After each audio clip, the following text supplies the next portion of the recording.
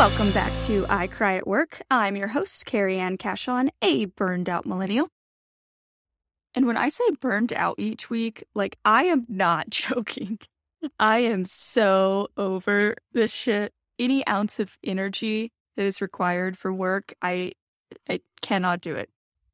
And as much as I truly am burned out when it comes to work, and really anything that takes any ounce of energy at this point, something I've still got some fire in me, still got some kick for, is fighting back against this stupid negative rhetoric around millennials. I am so done with this shit. You all know the posts about how we're entitled and how the only reason we can't buy a house is because we buy too much avocado toast. And how literally any of our problems are a direct reflection of our own individual actions. Listen, I am the first person to take accountability for the consequences of my own actions. I have no problem doing that. I'm very much a growth mindset person. I want that feedback to improve. Anytime I'm hungover, I wake up and say out loud, well, if it isn't the consequences of my own actions. That's a true story. I actually do that. But I'm also a pretty good systems thinker. What is systems thinking, you might ask? It's essentially looking at the whole instead of the parts. Systems thinking looks at the relationships and connectivity between parts. For example, rather than looking at the symptom of a problem, a systems thinker is looking at what's causing the problem. It's actually an established field of study, usually called systems engineering, and it's typically used for things like ecology, making sure that if you introduce a bullfrog in Australia, you won't kill all the kangaroos and the island, I don't know, or whatever. But it's also used in a lot of business processes. A timely example would be the hottest topic in town, the GOAT. And by GOAT, I mean scapegoat of the coronavirus pandemic. Supply chain. I saw a meme the other day that said, if my grandma asks if I have a boyfriend yet, I'm just going to tell her it's a supply chain issue. Wish that one was around back when my grandpa used to grill me with that each Thanksgiving, because I'm focusing on my career didn't seem to be an acceptable answer. When a company is trying to fix their supply chain problems, they might say, how can we ensure we have enough inventory available to remain in stock? A non-systems thinker might say, make sure we order enough. Then you could increase your safety stock, increase your demand plan, etc. That's a very common approach. Whereas a systems thinker would be considering everything that may affect your supply chain, even things you don't control. Like, if another company your supplier produces for increases their quantities, that would affect how your factory could produce yours, if they have enough capacity for it. If your factory has a COVID outbreak and therefore they decrease production because they don't have the full workforce. Possible delays at ports. That was a big one last year. You don't control that. It happens. Possible delays in trying to find a container. Possible delays in trucking with shortages. Literally anything that may affect when and how much inventory you have at your own warehouse at any given point.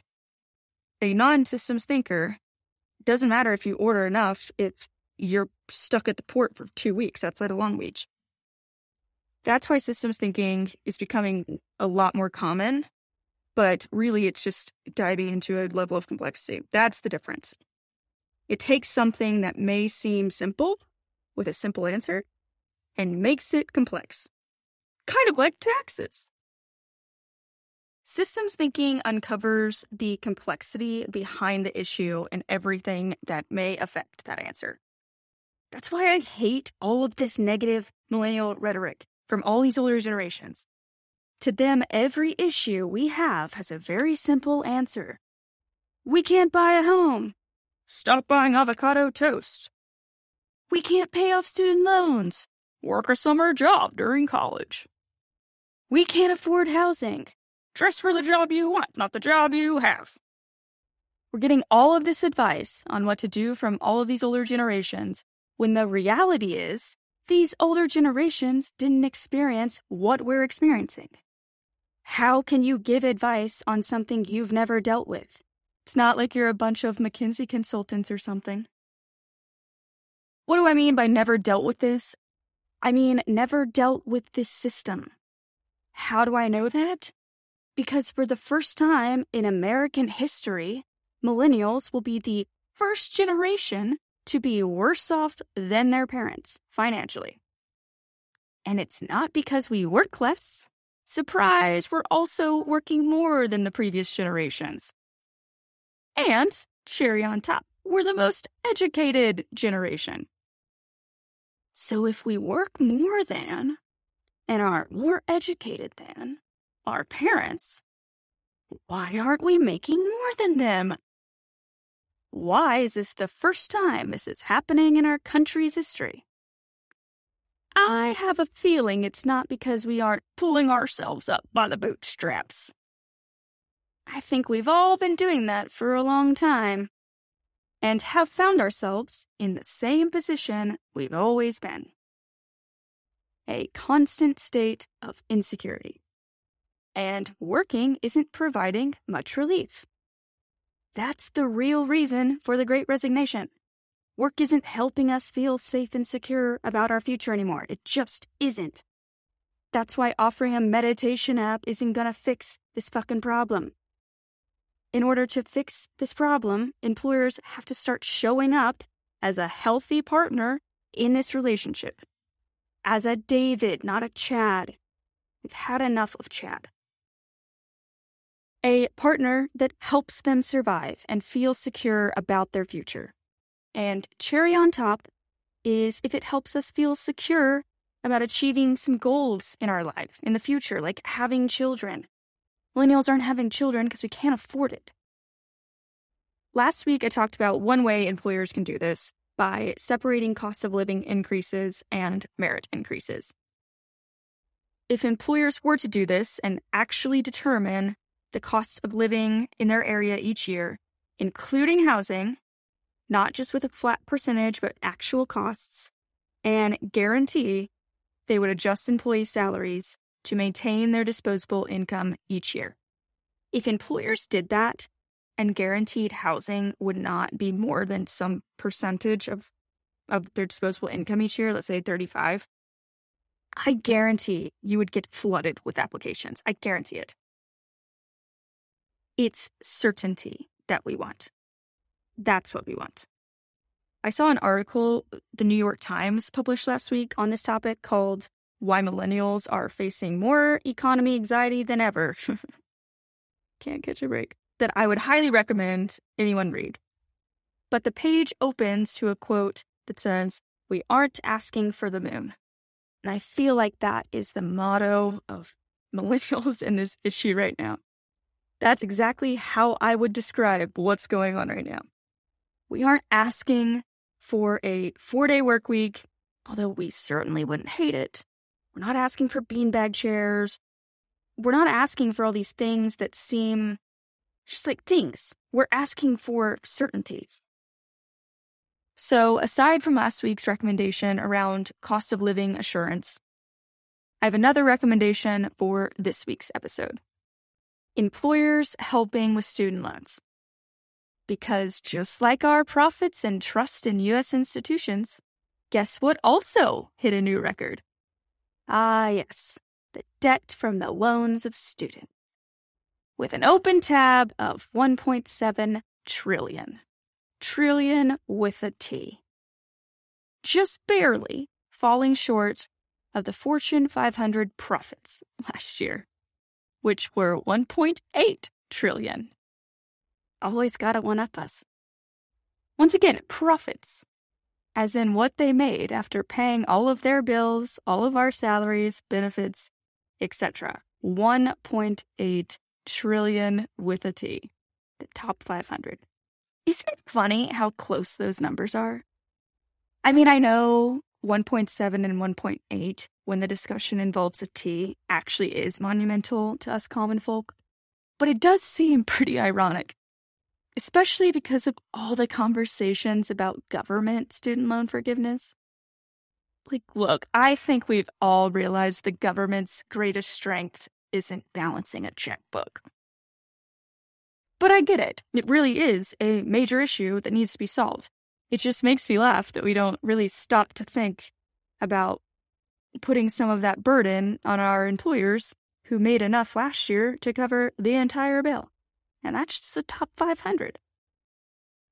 But the real irony is when you think about who benefits most from having so many college-educated people in this country. Hint, hint, it isn't Farmer Joe or your local landscaping small business that both pay taxes. It's big companies.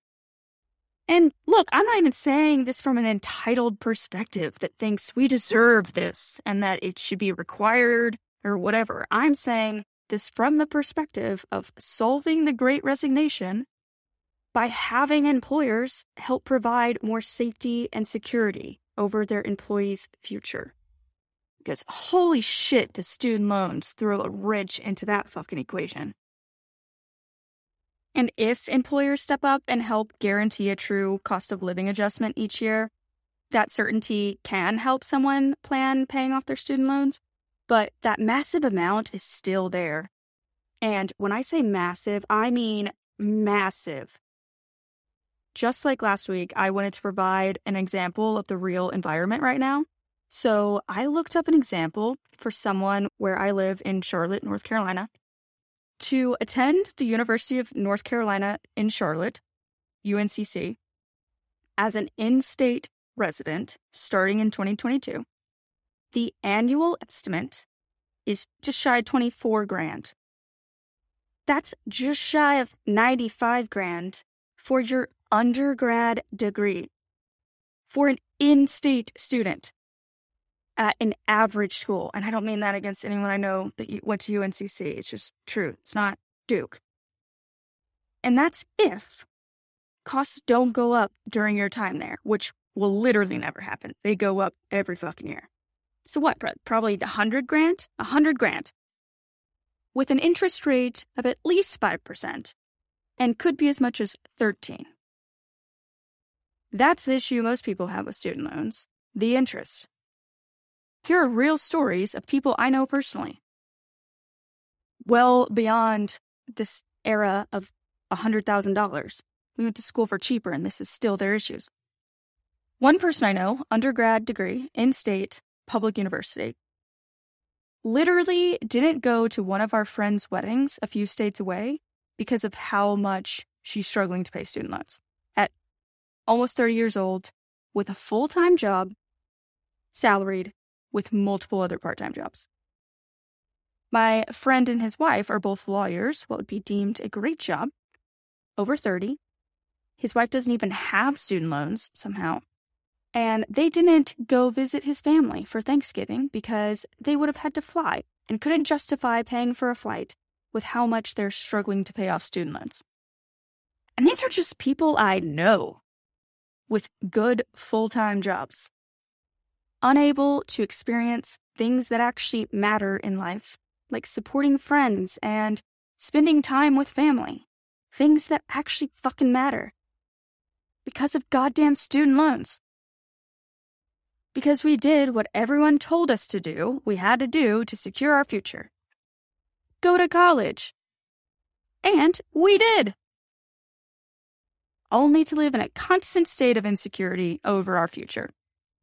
Ironic, yes? That only seems to be getting worse and worse every year. And we wonder why no one wants to work. Work is not helping fix this problem. But employers can, by helping with student loans. This idea really isn't monumental either, because a number of employers already do this and plenty of government jobs. But if this started to get rolled out at a greater scale, I think this would be a game changer. If this were rolled out like, retirement matches and health insurance, I think we'd see a big shift. And this is different from education assistance to pursue new degrees, which don't get me wrong, that's great. but I mean helping pay for the degree they already got in order to work for you in the first place. I've read about a few different ways companies go about this because I've never worked for one that actually does this. But I think after reading, the one that sounds the most common sense to me is matching an employee payment directly. So not just providing more cash or income to salary to use towards paying off the debt, because that would be taxable income, but matching any payment an employee makes towards their student loan debt directly. Because in theory, that also helps with one of the biggest issues with student loan debt, paying off the principal. So many people young in their careers aren't making salaries even remotely close to being able to actually make a dent in the principal.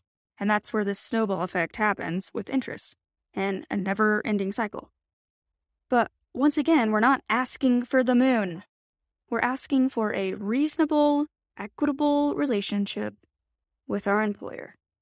So if you want to have terms about how that benefit is divvied up, we're fine with that. We're open-minded. We're millennials. Just like vesting in retirement plans, we totally understand the employer having conditions. We're not unreasonable. But I think if employers were to start implementing these programs, that would actually help with the Great Resignation. I promise. It would go a lot further than thanking your employees more. And if employers did this in addition to guaranteeing a cost of living increase, like a real one, including housing, that would be an employer everyone wants to work for. I promise. That would be, like, it's simple things, but having certainty over your future, knowing that you will not pay more of your disposable income for housing next year and the next and the next, knowing you can pay down your principal, it goes a long way, I promise. A lot further than meditation apps and mental health webinars.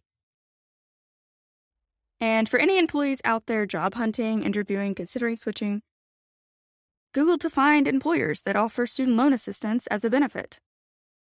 Not education assistance for new degrees, although that is good, but student loan assistance.